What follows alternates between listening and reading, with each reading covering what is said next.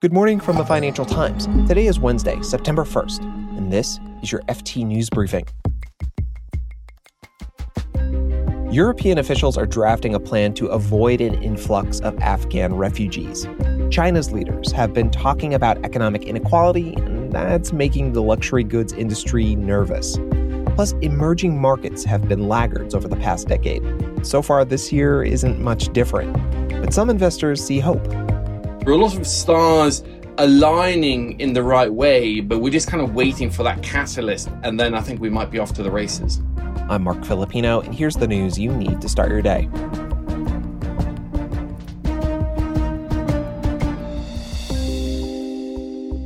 The U.S. pulled its last troops out of Afghanistan yesterday. That brings an end to the 20-year war there. U.S. President Joe Biden has been criticized for the chaotic evacuation and timing of the withdrawal. Yesterday, Biden addressed the nation from the White House and defended the decisions. Let me be clear. Leaving August the 31st is not due to an arbitrary deadline. It was designed to save American lives. Meanwhile, Europe is bracing for a wave of refugees from Afghanistan as people flee the Taliban rule. EU politicians want to avoid a repeat of the Syrian refugee crisis of 2015, so they're drafting a proposal to offer 600 million euros to Afghanistan's neighbors. The funds would help those countries, like Pakistan, host Afghan refugees. The package could even mean cash would go to Iran, which is under international sanctions.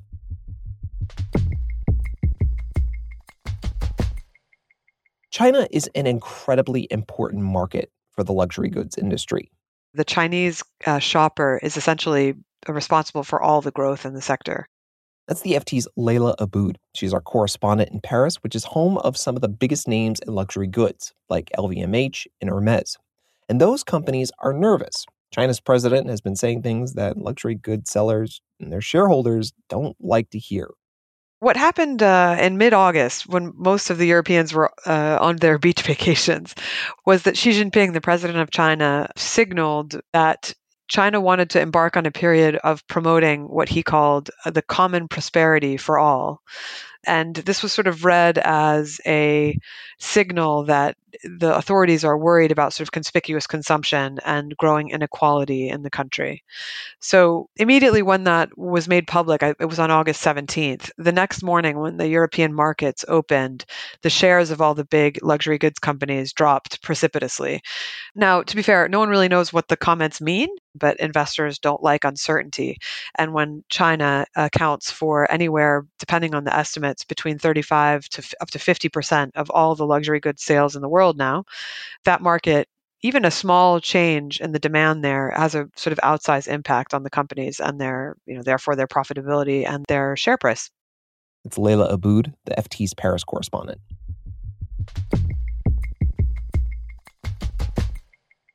Emerging markets like Brazil, India, and Turkey once were hot. But over the past decade, investor enthusiasm has cooled off. Returns have been anemic compared to U.S. and European stock markets. Some analysts even call it a lost decade for emerging markets.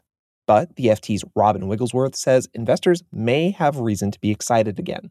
Well, one of the reasons why emerging markets started the year well and then dragged again was China. So people were optimistic. Emerging markets finally were going to come through a decade of pain and come to the promised land, as it were. And then China started cracking down on swaths of its economy. It started regulating privacy, digital education, all sorts of areas where there are lots of listed Chinese companies. And people really started to worry, and the Chinese market fell dramatically. And China is such a huge part of emerging markets that, anything that happens there quickly echoes throughout the developing world's markets. And that's what we saw this year. Now, things are just so cheap, so beaten up compared to pretty much every other major market that people think that finally there might be a comeback in the offing. So talk to me about some of the bright spots in emerging market stock. What are those? Well, the main thing is that these countries are generally growing quicker than the developed world.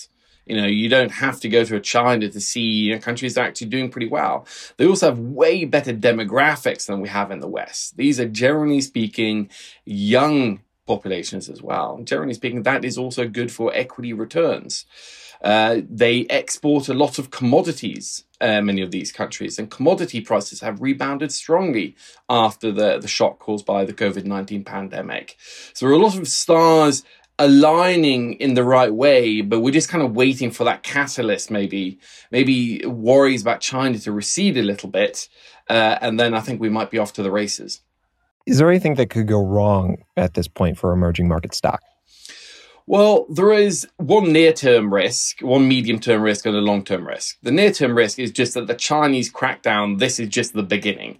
That China really starts regulating swaths of its economy way more heavily.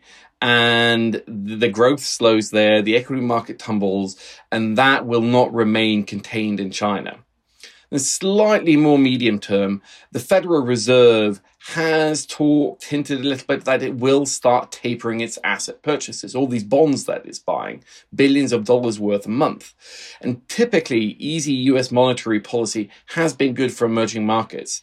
And if the Fed starts being a little bit less accommodative, that could also cause some issues in the developing world's stocks and equity markets. And the longer term risk is this mega trend towards environmental, social, and governance investing, ESG. Now, broadly speaking, I think it's fair to say that emerging market companies score really badly on ESG. They tend to be badly governed. They tend to not have independent boards. They tend not to care about some of the social issues we do in some countries in the West. Yeah, and a lot of their biggest exports are oil. Yeah, and many of them are oil and natural resources companies. They dig stuff out of the ground and sell it. So they score badly on ESG. And if we continue to see hundreds of billions of dollars switching from conventional investment mandates to ESG mandates, it might mean that even though emerging markets are cheap today, they could stay cheap for way longer than the optimists expect. And that is, I think, the big secular danger in emerging markets at the moment. Robin Wigglesworth is our global finance correspondent. Thanks, Robin. Thanks for having me again.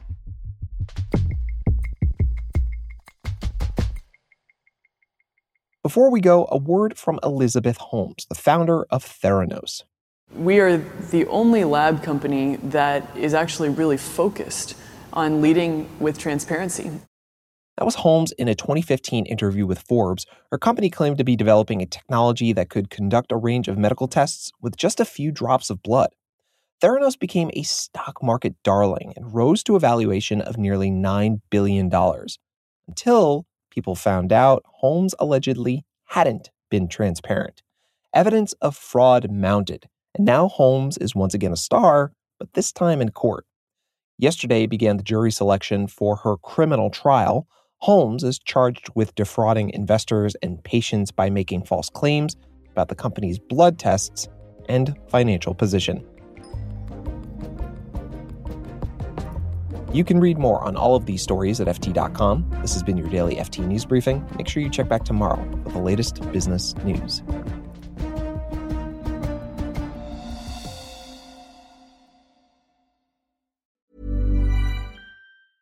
Hi, this is Matt and Sean from Two Black Guys with Good Credit. If you own or operate a business, whether it's a local operation or a global corporation,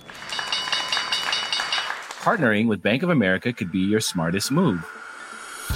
By teaming with Bank of America, you'll enjoy exclusive digital tools, award-winning insights, and business solutions so powerful you'll make every move matter. Position your business to capitalize on opportunity in a moment's notice. Visit bankofamerica.com/banking for business to learn more. What would you like the power to do? Bank of America, N.A., copyright 2024. Planning for your next trip? Elevate your travel style with Quince. Quince has all the jet-setting essentials you'll want for your next getaway, like European linen, premium luggage options, buttery soft Italian leather bags, and so much more. And is all priced at 50 to 80% less than similar brands. Plus, Quince only works with factories that use safe and ethical manufacturing practices. Pack your bags with high-quality essentials you'll be wearing for vacations to come with Quince. Go to quince.com/pack for free shipping and 365-day returns.